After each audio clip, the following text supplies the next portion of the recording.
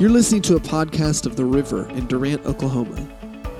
We hope that what you're about to hear will bless you and empower you to live the life that God has called you to live. We hope that it will strengthen you in faith and that it will help you better understand and better recognize who you are in Christ Jesus.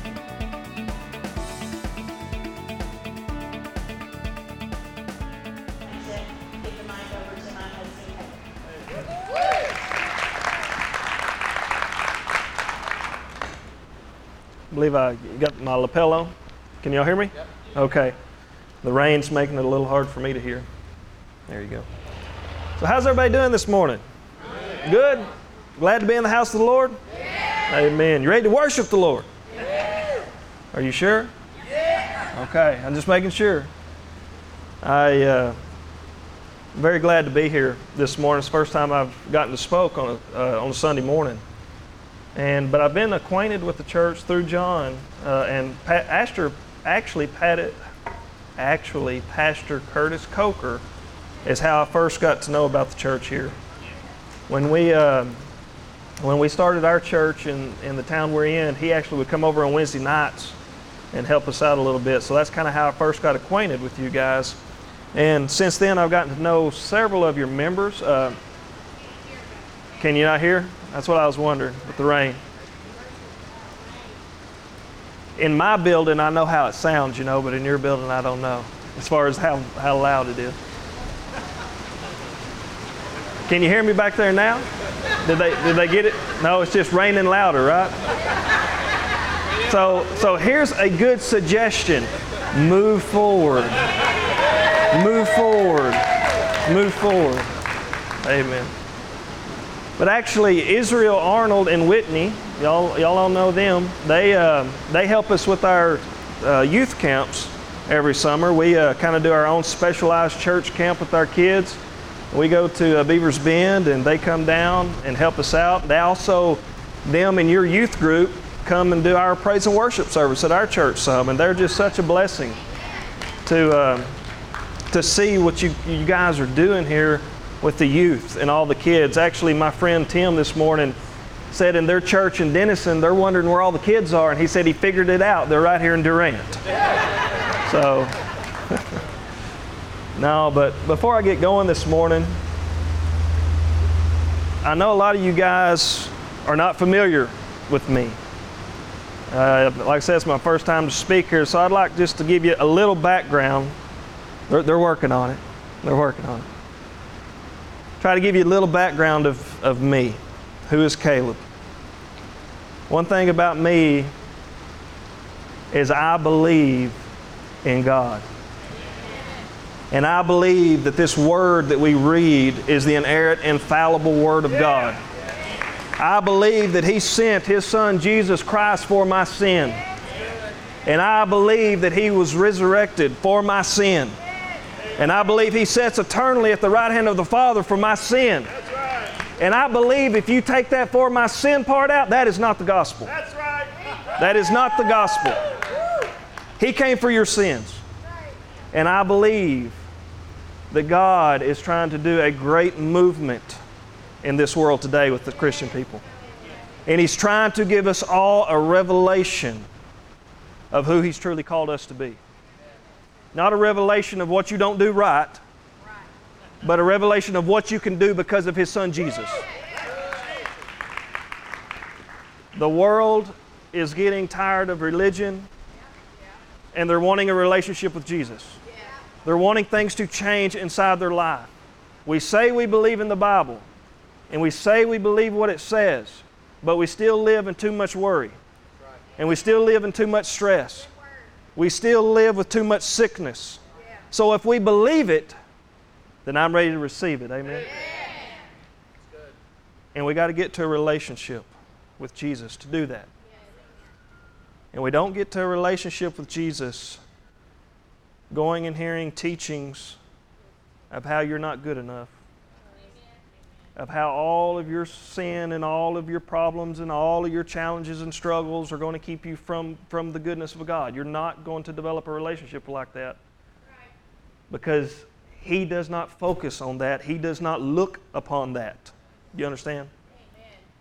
when He looks down at congregations and churches and believers, when He's looking down from above, He don't see black, He don't see white, He don't see Hispanic. He sees the blood of Christ. He sees red. He sees red. That's all that He sees. Churches sometimes preach about the cross too much. There's a lot of people that went to that cross, but it's the blood of Jesus. It's the blood of Jesus. It's about the blood that sanctified us. Amen? It's about the blood that sanctified us. I was talking to a woman, elderly lady one time, and she was talking about her grandchildren.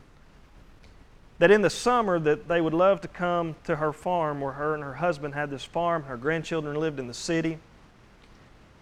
And one summer while her grandchild was there, he was in the living room and he noticed this old, dingy, frailed Bible sitting on the coffee stand there in the living room. And he said, "Grandma, what is this book here?" And she said, "Oh, son, that's the family Bible. It's been in our family for hundreds and hundreds of years. It's falling apart. You don't touch it, whatever you do." Said later that afternoon, y'all know what's fixing to happen, right? She said later that afternoon she had been outside and she had left the grandchildren taking a nap on the couch, and she come back in the house to check on him. And when she did, she walked in there and the grandson had went over there to that Bible and he'd noticed Grandma wasn't around. He could tell Grandma wasn't around, so he goes to the Bible and he starts flipping through the pages and looking at it in curiosity, and he holds it up and he's turning the pages, and a leaf falls out of the Bible and it flutters through the ground and it lands on the ground, and the leaf was perfectly pressed. It had been in the Bible for so long. And about this time is when Grandma shows up. He's bent down, he picks the leaf up, he's up there holding this leaf and turning it and looking at it, and he's trying to figure out what this is. Grandma walks in and says, "Boy, what are you doing?" He said, "Grandma, I'm not sure, but I think Adam's underwear fell out of the Bible." Amen. Amen. I like to enjoy church and not endure church. Amen. We're here with family. We're here with brothers and sisters united in Christ, and we should have fun. And I believe that. Is this a Spirit-filled church? Yeah. Amen. So it's okay to have fun in church, right? So if I get a little wild this morning, you know I'm having fun. You know, this morning, all across the world, there's two different messages that I will call it being preached. I won't call it two different gospels. There's only one gospel. But I'll call it two different messages. There's a message of hell and condemnation. There's a message that says if you don't act good enough, you don't do things good enough, that God's not accepting of you, and that's why those problems are coming over your life. There's a message of that.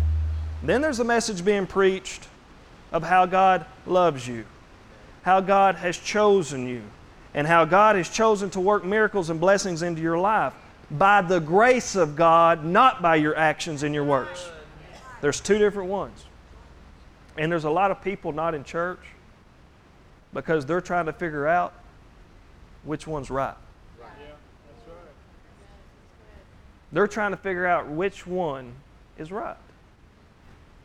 The reality of it is we're confused as a society. We are too confused on who God is. We think that sounds strange because we all know who God is, right? But I have come to find it's really not that strange when you go to asking and talking to people. This kind of encountered a time in my life when I wanted to know who is God, because so many times we focus on what God is.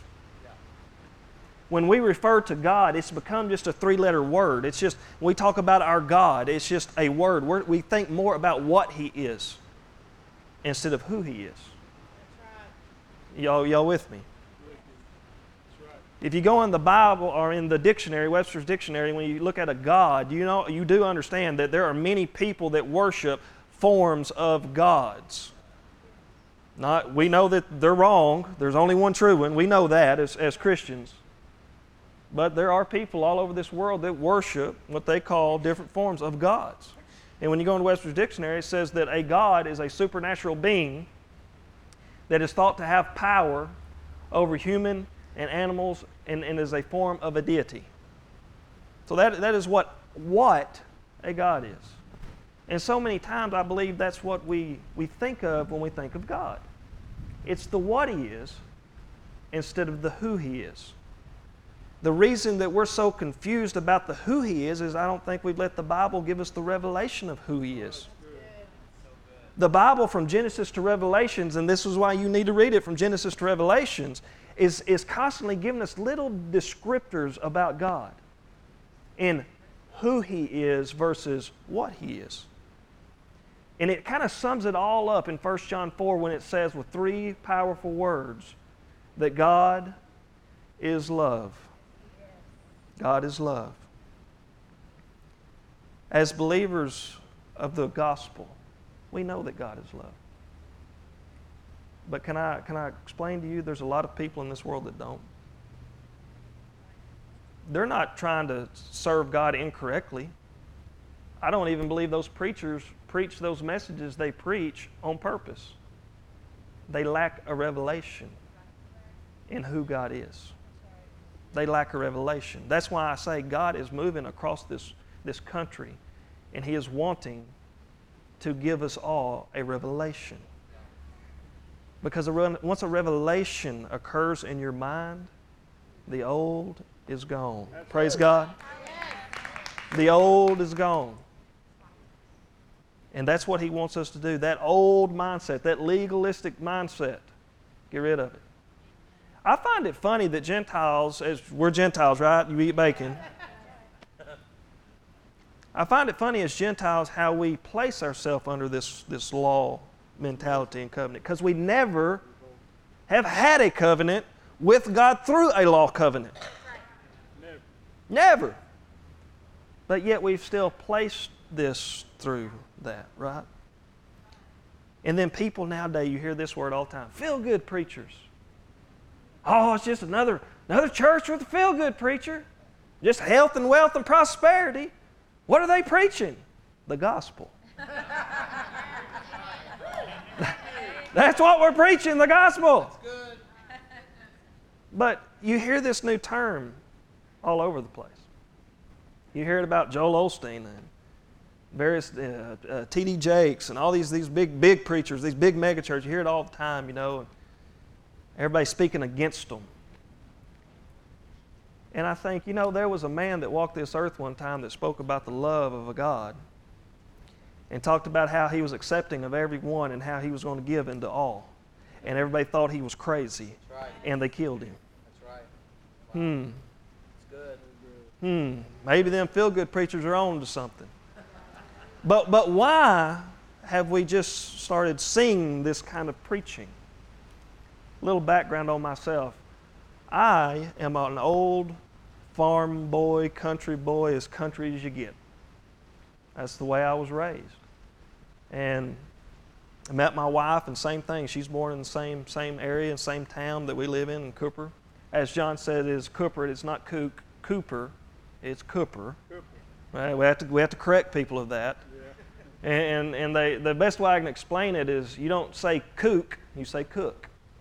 You know, he's the cook. Same way, Cooper. But God laid it on my heart to start ministering into our town. Now, I've never been to seminary. I've never had any proper teaching. Never been shown how to speak over crowds of people or anything. But God called me to preach. Amen. What are you thinking? And I struggled with this for a lot of years. I did. And I finally went to my wife one night and I said, darling, I can remember it. I was sitting on the bed and she was getting ready in our bathroom, looking in the mirror. I'm going to say it. And I said, honey, I think the Lord is calling me to preach. And she looked at me and she said, well, I think He called the wrong number.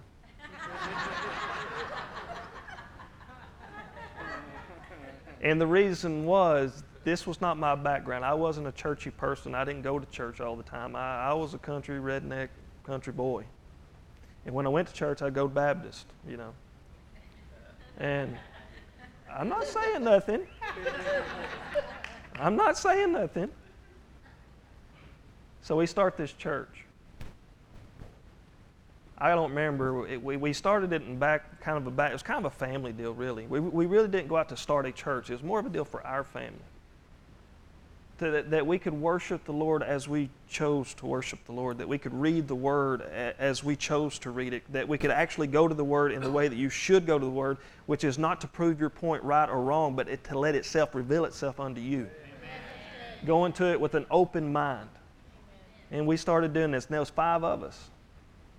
And before that long, 5 turned into 10, 10 turned into 20, 20 turned into 30, and we was at 80 people, and we're in a one-room holiness chapel, 100-year-old holiness chapel is where we're at. We're renting it and we're using it. And it's shoulder to shoulder. And then we're looking for a new building, and there's an old Chevrolet dealership in our town that in 2009, when you remember when the economy crashed in 2009, they had went bankrupt, and they had closed the Chevrolet dealership down. And my mother's a banker, and she actually held the note for the bank, for the dealership. And I told her, I said, you need to talk to them about us going up there. And she said, oh, we don't need that. Well, that thing's so big. Hold so many people. There's no reason. I said, yeah, I know, but it'd be easy. Oh, they would never do it. We could never afford it. You know, because one thing in our town, one of the reasons people won't go to church is because they feel like church is all about taking your money. And so we've had to, at the early stage of our church, we had to remove that barrier. And for that, we didn't get a lot of support until we could later grow the people in the understanding that tithing is really for you. But argument after argument, I finally went up to the bank and talked to them. They said, you know what? Just use it. We'll let you just use it for 6 months. And then on our first service in the new building, another lady came up to me and said, what's the term of the contract? And I said, well, they're going to let us use it for 6 months. And she said, well, what's it going to cost after that? And I told her the price, and she wrote me a check for the other 6. So we were good to go for a year. We moved into the showroom, which would hold about 150 people. We thought we'd be doing good to get to that point because we was coming over here with 80. Within the second service, it was standing room only. We then had to move into what was the service shop with the car lifts and all of this, and they were still in there. Wash bay. We are redneck serving God, amen. We moved back there, and within the year, we were at 400 people. And in our town, we have about 800 in the town, 1,200 in the county. It blew up so fast, but let me tell you how we did that through God. One, we grew confident in ourselves, in who God has called us to be. My wife and I didn't do this without the work of God and without the understanding He called us to do this. Be the kid that ran around the square drunk on Friday nights, that was in jail from fighting all the time. Even had a few streaks across the square, and now you're starting a church in the town. Think about the ridiculing. Think about all the talking. Jesus even said it is hard to do what? Pastor in your own town. And not that you're wrong for doing it, but that people can't forget the past, right? But we took the challenge because we were confident that Jesus was calling us to do it, right? And we also did it by not telling the people about all their problems. That's right. We don't point out their problems. How many of you in here know you got problems you need to work on? So you don't need me to tell you, right? So it's safe to say Jesus and God did not call me here to point out your wrongdoings. He called me here to teach you how to change them. He sent us here to teach you the power of the Holy Spirit that you have. Because here's the thing with that one way of preaching, the dangling you over the fire of hell preaching. People get scared. We call it a scare tactic. And they come before the Lord and they laid it all, and I believe they do, that from their heart they lay it all. I believe it. And they leave thinking, all that old stuff I'm doing, I can't do it anymore to be a child of God. And they try. And they try hard. And they pray. And they pray hard. But about 6 months into the deal, you know what they figure out? They can't change it all. And from the way I just accepted the Lord was that because of these things I am separated. So because I can't get rid of them, I'm still what? Separated. They die out. You see this happen. You go to revivals and you have all this big turnover and they all go to church, but about 6 months down the road, what? They disappear. Why? They've given up. Because in their mind, if they couldn't fix these things, they were separated from God. But then there's the correct way to preach the gospel, which is bring somebody in and explain to them, God totally accepts you as you are. He totally loves you as you are. What you're doing today, He accepts you. It says He chose you before the foundation of the world. So it says before you were even at this point in your life, He's accepted you. He knew you was going to be here. He knew what you were going to be doing. But He says, I choose you. Right. Praise God. Awesome. And when you will come to the understanding of this, the power of the Spirit will be released into your life. And those things you want to change, you can now change with the power of God. You can now change it with the power of God. You never could on your own in the flesh, but you can now change it with the power of God. See, that's what we learned and what we're seeing all over this country.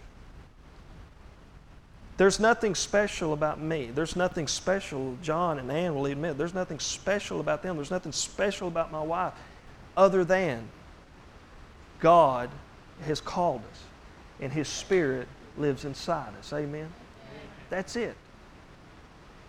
I think today so many people don't realize the value of their voice, how powerful their voice is, how that one person that only you could talk to, how you could change a life. You want to pull them into the pastor. But God's saying, I don't need him to go to the pastor. He won't listen to the pastor, but he'll listen to you because he's your friend. You go watch movies with him. You go to the movies with him. He's got his barriers down. He'll listen to you. And that's where we are. And so it all comes back to truly trying to understand God and who He is and what He's made us to be. If you got your Bibles this morning, let's go to the first of Genesis. First book of Genesis. I always like to, when we're looking at things in Scriptures, I always like to go back to where it's first mentioned. Because we see the pureness of something. We see the true heart in something. And so many times in the Bible I find myself, or being questioned about things, I find myself going back to the creation. Because this is the pureness of God's plan. And thinking in the sense this morning of who God is and not what He is, trying to get down to the who He is, it says this in Genesis 1:1. If you're there this morning, say amen.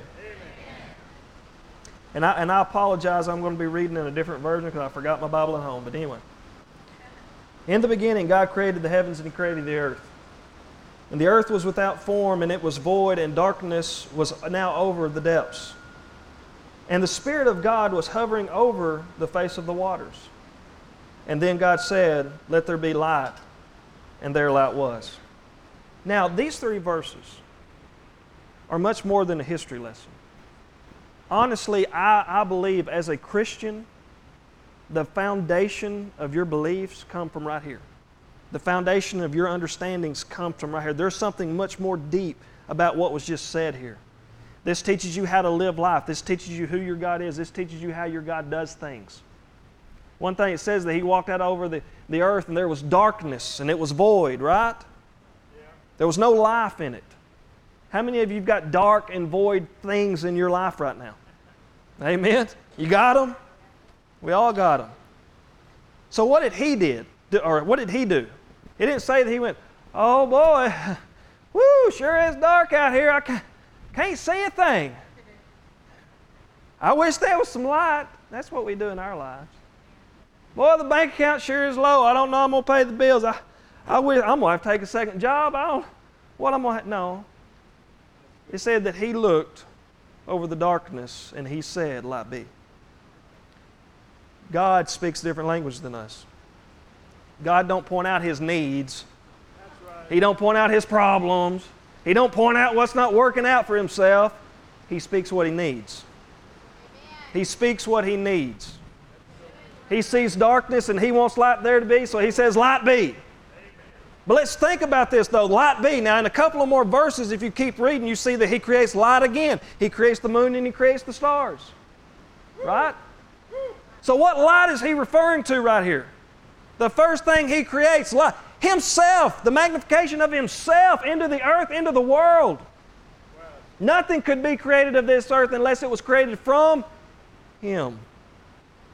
Right? So the first thing he had to create was to put himself, the manifestation of himself, into the world. That's why everything is possible for a child of God. Because everything of this world has him. And where he is at, he is in agreement with himself. So when he said unto Adam, you have dominion, you have control over this earth, over this land, over everything that crawls, every creeper crawler, you have control over it. Everything that was created has that agreement inside it that agrees with your word when you agree with it. That makes sense? It agrees with your word when you agree with it. That's what Brother Dylan was saying this morning, is that it is when we come in agreement with the word, and that is the truth. You have to come into agreement with the word. Now, talking about this again, this who God is, and keeping this first little part of creation in mind that we'll refer to some more. In Psalm 78, it says that God is full of compassion.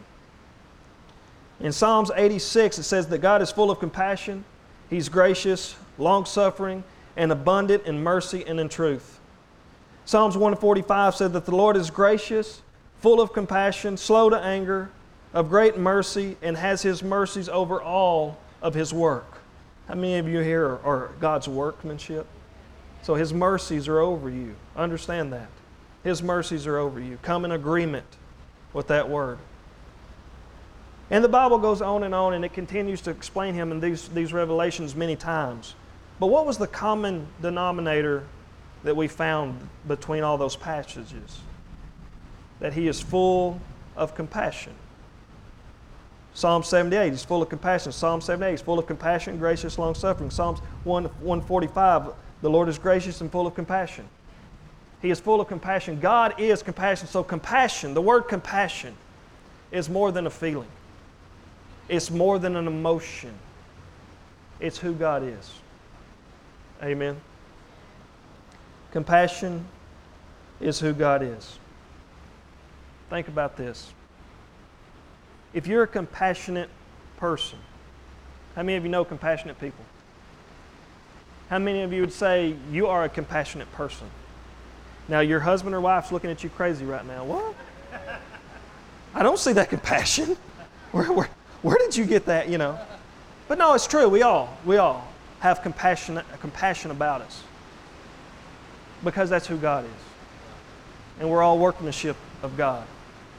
How many of you have children? How many of you have had struggles with those children? You still love them, but they're children. I've got a daughter. She's 14 years old. She's about to be 15. And I'm her favorite. Amen? Right? That is changing. Me and her have always been very, very, very close. I mean, like unusually close. I mean, like when she should go talk to Mama about whatever's occurring right now in her life, she comes and talks to me. But now she's changing. And the problem is she's becoming the F word, a female. She's becoming a female. And she's getting hormones.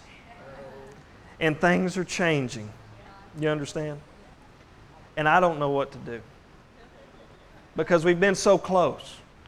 And everything with her has always been so easy. And now it's changing, right? She's becoming a female. We love y'all. But she's becoming a female. And I don't understand what it's like to be a female. And so now her and Mama are getting closer. Praise God. I'm happy for that. I'm happy for that. But as a dad, I've been going through this and like, am I losing her? You know, I hear stories about daughters and dads really like completely drifting apart, and there's no way I would want that because we've always been so close in so many things. We're so alike in so many ways. And the other day, you even come in the house now, and used to I'd come in the house, and I expect when I walk into my house that my family be happy to see me, right? When I walk in the door, I kind of want it to be like I Love Lucy, you know, hey Ricky, you know, honey, I'm home, hey, you know, and everybody come give me a big hug. And actually, if I walk into my home and I don't get that, I normally will close the door and I'll go back out and I'll say, let's try this again. Ask my wife. Amen, I do it. It's okay to be expected to be loved in life. It's okay to expect to be loved in life. But now I'll come home and I'll open the door and my daughter will be sitting there in the chair and she's got this look. I don't know where this look comes from, but all of a sudden this look is there. And it's one of those kind of looks that I'm like, hey dear, and I just want to get through the living room, you know. I don't even want to say anything because I don't know what's fixing to happen. And some days I walk in and she's got that look on this side of the room and my wife's got that look on this side of the room and I'm really running fast like a streak. So things are changing with our relationship, and I wonder, am I still in there? What I've raised her to be, what I've trained her to be, what I've taught her to be, who I've told her she was, is it still in there?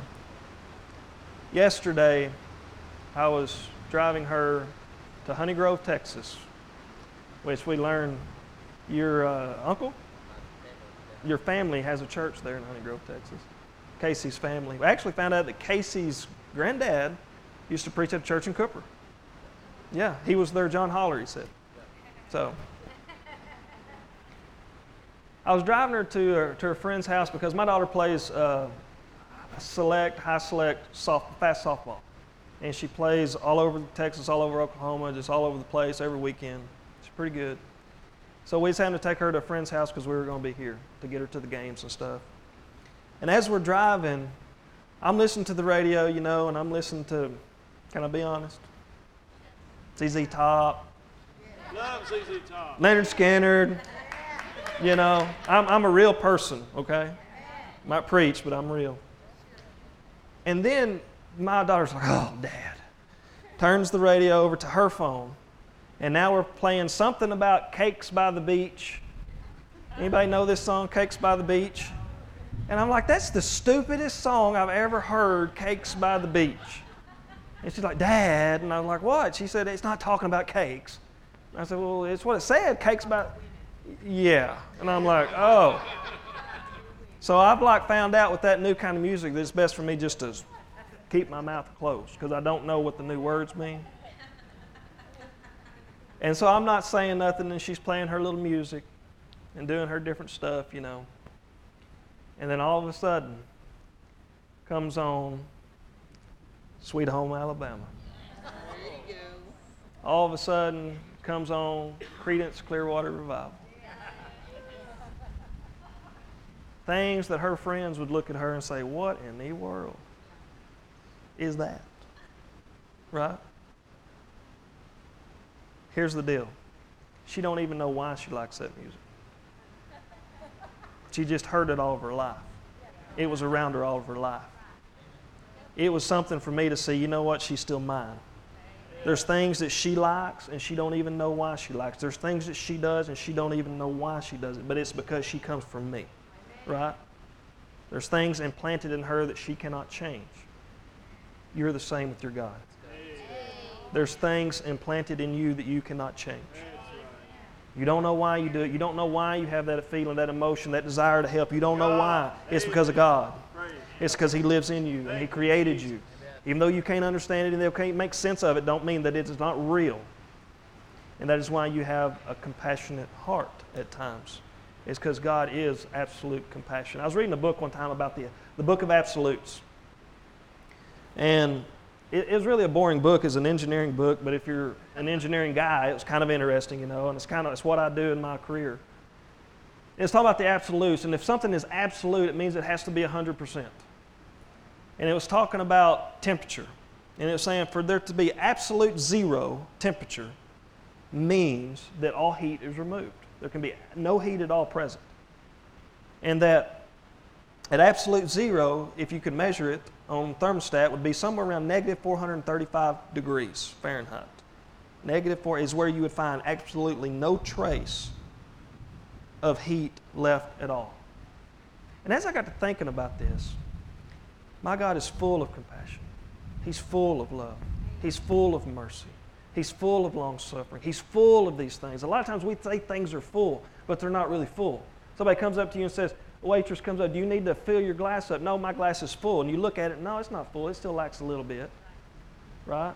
And even if it was brim full, it's still not full of tea because you got ice in it, and that ice is not tea.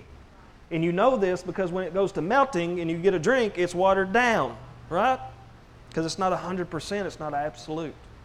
But the Bible says that he is full of grace. He is full of compassion. He is full of mercy. If He is full of it, there is nothing else can fit in the realm of who He is. You understand that? So when I got to thinking about this, then that means that God is actually an absolute. He is an absolute. He is absolute love. He is absolute compassion. He is absolute mercy. He is absolute long-suffering. There is no hint of any evil, of any hatred found in Him.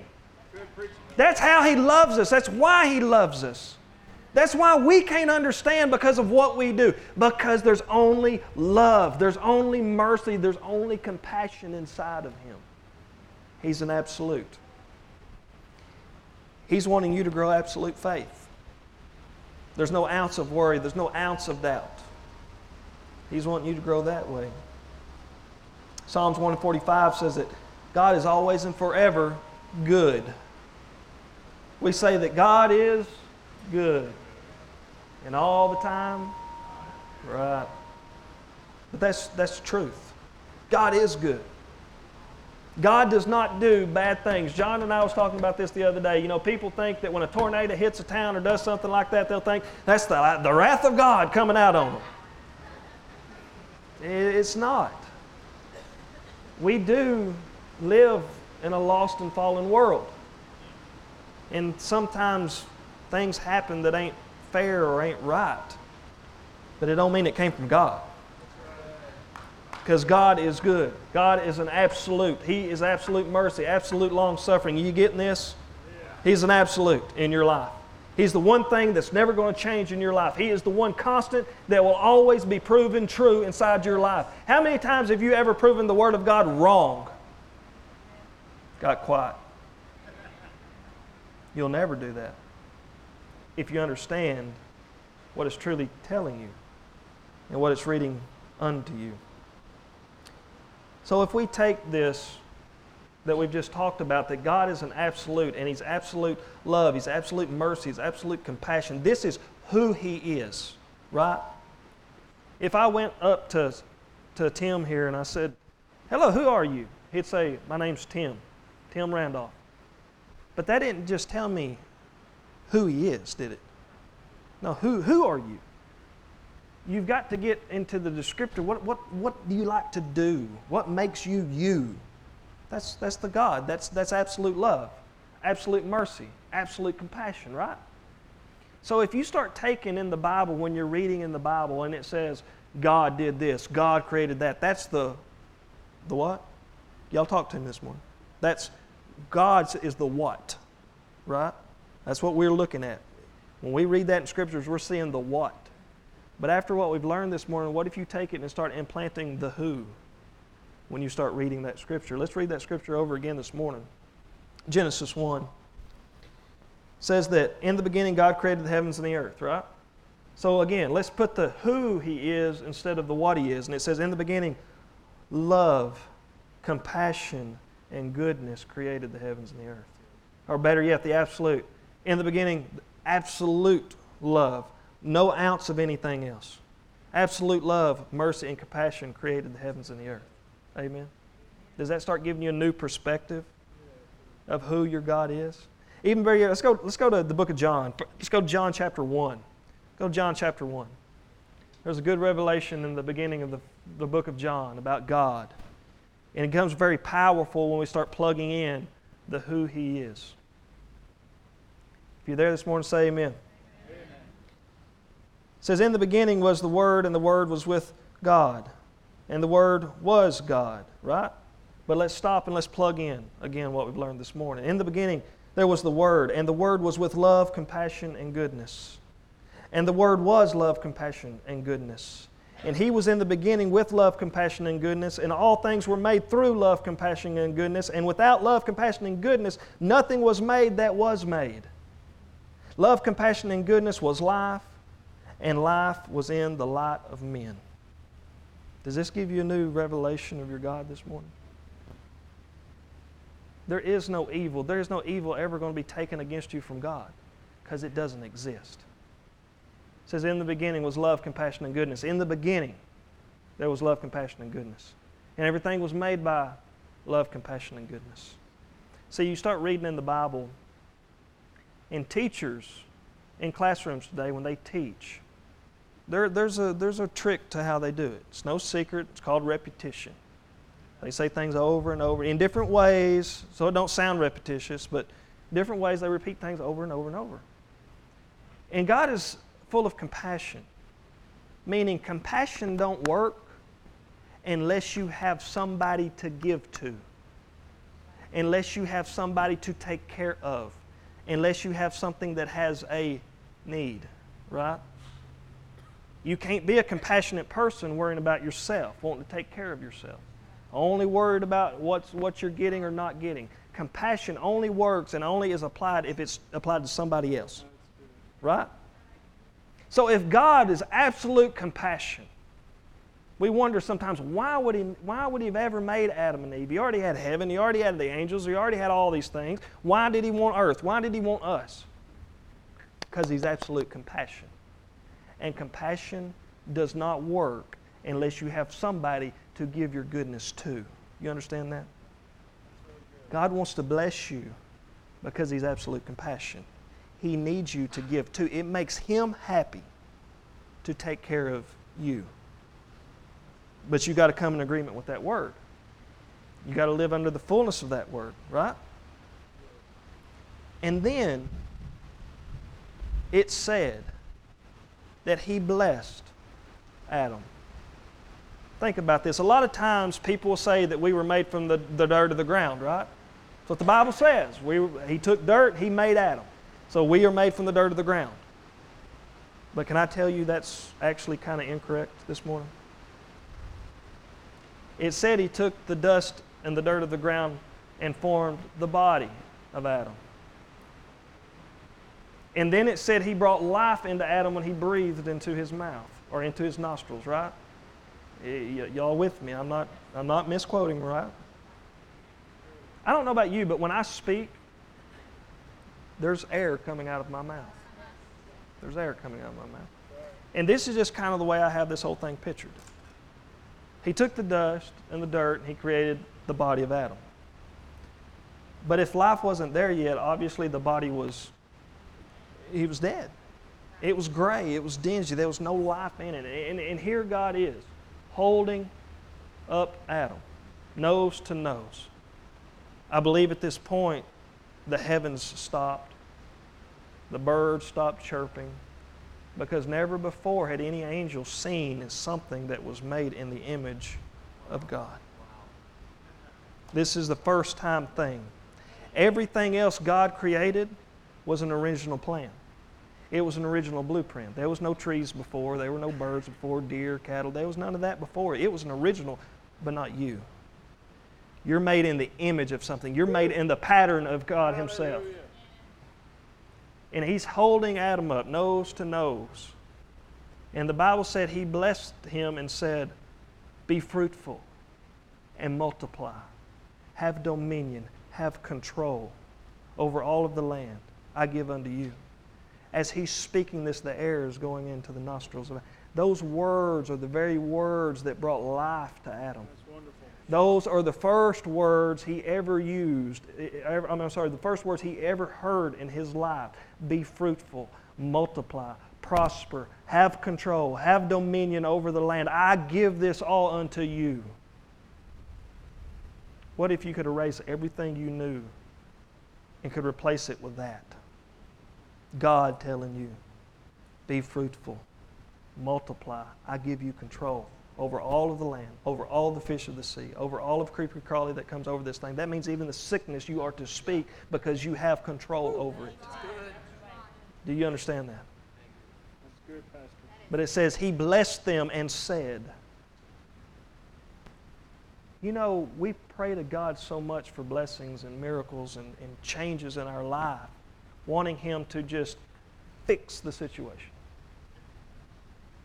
We want to wake up the next morning and it's just gone. It's over. God, whoo, praise God. I would like that, wouldn't you? But how many times does it work that way? It can work that way. God can do anything. But how many times does it work that way? Because we forget the blessing. It says He blessed them and said. He didn't bless them and give them children. He didn't bless them and give them money. He didn't bless them and give them the fish. He blessed and said, go be.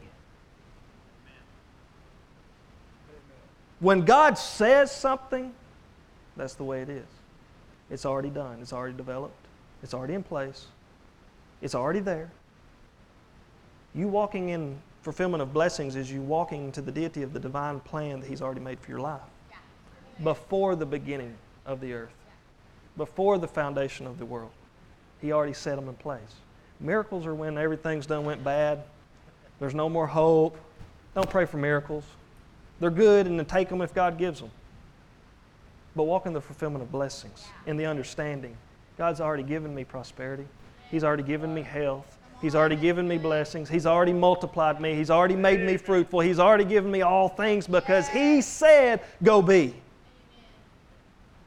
In the very book of Genesis, it talks over and over about God created the trees. He said, He said, He said, and so it was, and so it was, and so it was. Amen. See, not only was He creating children of His that He could be compassionate to, but He was also creating a family of creators. A family to take control of this land, a family to take control of your life. And He showed you how to do it when He opened up the very first book of the Bible in Genesis 1. It says He said, He said, He said, He said, and it was, and it was, and it was, and it was. Repetition. He's trying to tell you how to create change over into your life. I'm not a mad God. I'm not a God that gets angry at you. I'm not a God that's going to get upset with you. Actually, I said to the prophet Jeremiah that with my new covenant is established, I will not see their sins no more. I will not even acknowledge it anymore. Praise God for that. What He is saying is I'm not going to see them as a sinner. I'm not going to see them in their wickedness. I'm never going to see them in the image that the devil has conjured up and put inside their minds. I'm not going to see them that way. I will only see them as holy and blameless in my sight. I will only see them in the image of which I created them out of me. Praise God. Glory to God. Praise God. Wonderful. But I do want to leave you with this morning. God is equipped. God is ready. He is willing. And He is able. But He needs you. Do you understand that? You want change in your life? You're going to have to get up and do something about it. You want the blessing to come for fulfillment? You're going to have to get up and do something about it. Sometimes, and I don't mean this in the wrong way, but sometimes we pray too much about something. And I don't mean that in the wrong way. Don't take that the wrong way. But you're saying, God, please give me the word. Please give me the revelation. He says, I've told you 5 times, but you keep saying it ain't possible. I've told you to go ask for forgiveness here. I've told you to give forgiveness there. I've told you to plant a seed of love here. But you say they won't take it. They won't accept it. It'll never work. I'm doing my part. It's time to get up and do ours. That's good, Pastor. Understanding that walking by faith means that we walk in ways beyond our understanding. After feeding 5,000, Jesus sent His disciples ahead of Him while He went to the top of the mountain to pray. Are you with me? You know where I'm at.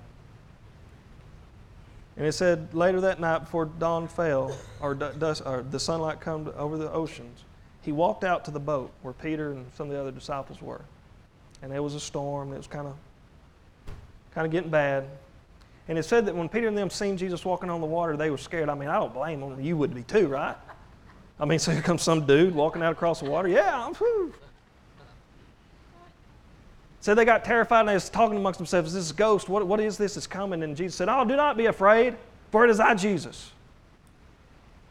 And Peter says, now Jesus, if that's really you, then tell me to come out on this water. What was he doing? He said, Jesus, that is you. Prove it. Tell me to do something that's impossible. Right? That's what he was doing. He said, tell me to do something that is impossible. And it said that Jesus said, come. And that Peter stepped out of the boat and he walked on that word. Again, in your life, what's bringing the physical fulfillment that you want to be seen in your life is the words. When they say it, it puts everything in place. Jesus was walking on the water like it was no big deal. Why? He understood He has control of the water. He understands it has to follow and obey Him. He understands what God and the authority that God has given Him. It ain't no big deal to Him. So when Peter said, tell me to walk on the water, he's like, well, okay, come on. What's the big deal about that? Because everything is under our control. Think about it. Can you imagine being a brother of Jesus? You know, he had a couple brothers, you know. I can just imagine one brother, kids being loud in the house, you know, and mom, this isn't in the Bible. This is my thought. Mom getting kind of tired of the kids. Kids, y'all go outside and play. Get out of the house. Y'all driving me crazy, you know. Y'all ever get that way? Y'all go down to the city pool and go swim or something. Mom, I don't want to go down there with Jesus. Why not? Oh, we show up. He always showing. He just be walking on top of the water and just showing out all the time. And then you got John, right? You got John. He had a big test at school the next day, and he didn't study. Instead, he wanted to be playing and, you know, doing something different. He wasn't prepared. He didn't want to go to school. Mom, I don't feel too good today, Mom. What's wrong, John? I'm sick. I'm shivering. I'm cold. I got fever. I can't go to school today. Are you sure? Yeah. And then about that time, here comes Jesus. Healed. Oh, man. Because I thought I just had this worked out, but Jesus just healed me.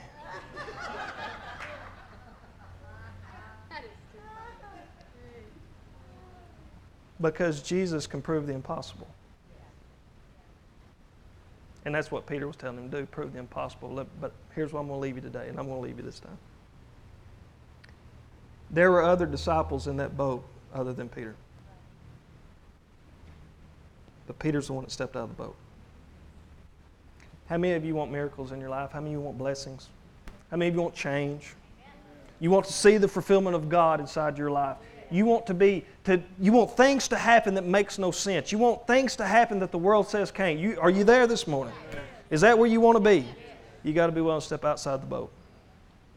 You can't stay in the security of the boat. You can't stay inside the legalistic teachings of the boat. Okay, you'll get to heaven. Okay, you'll get there. But what about now? What about your life now? What about the struggles now? Get out of the boat. Step out into the waters of the things that you don't understand. Walk by faith. Walk out there in the area of life where things happen beyond your understanding, where you truly give your life unto God. because you understand your God is a good God. There is nothing He's going to bring against you that is bad. You can come to Him in confidence because He's already accepted you. It is not your performance that makes Him love you. It is your belief in your faith that makes Him love you. It is your belief in your faith that makes things work over your life. It is your belief in your faith that edifies His kingdom. Praise God. Do you receive it this morning? Let's go to the Lord. Dear Heavenly Father, Lord, I just pray this morning that something I babbled about this morning, Lord, I just pray that something would sink in to make people understand that You're a good God, that You love us. And the way that is because there is no anger in You. There is no evil in You. There is no meanness in You. There is nothing in You that is vindictive and that wants to pay us back. Because Your absolute love, Your absolute mercy, and Your absolute compassion. Lord God, let our voices call out to You and be willing to step out on that word in our life. In Jesus' name, amen.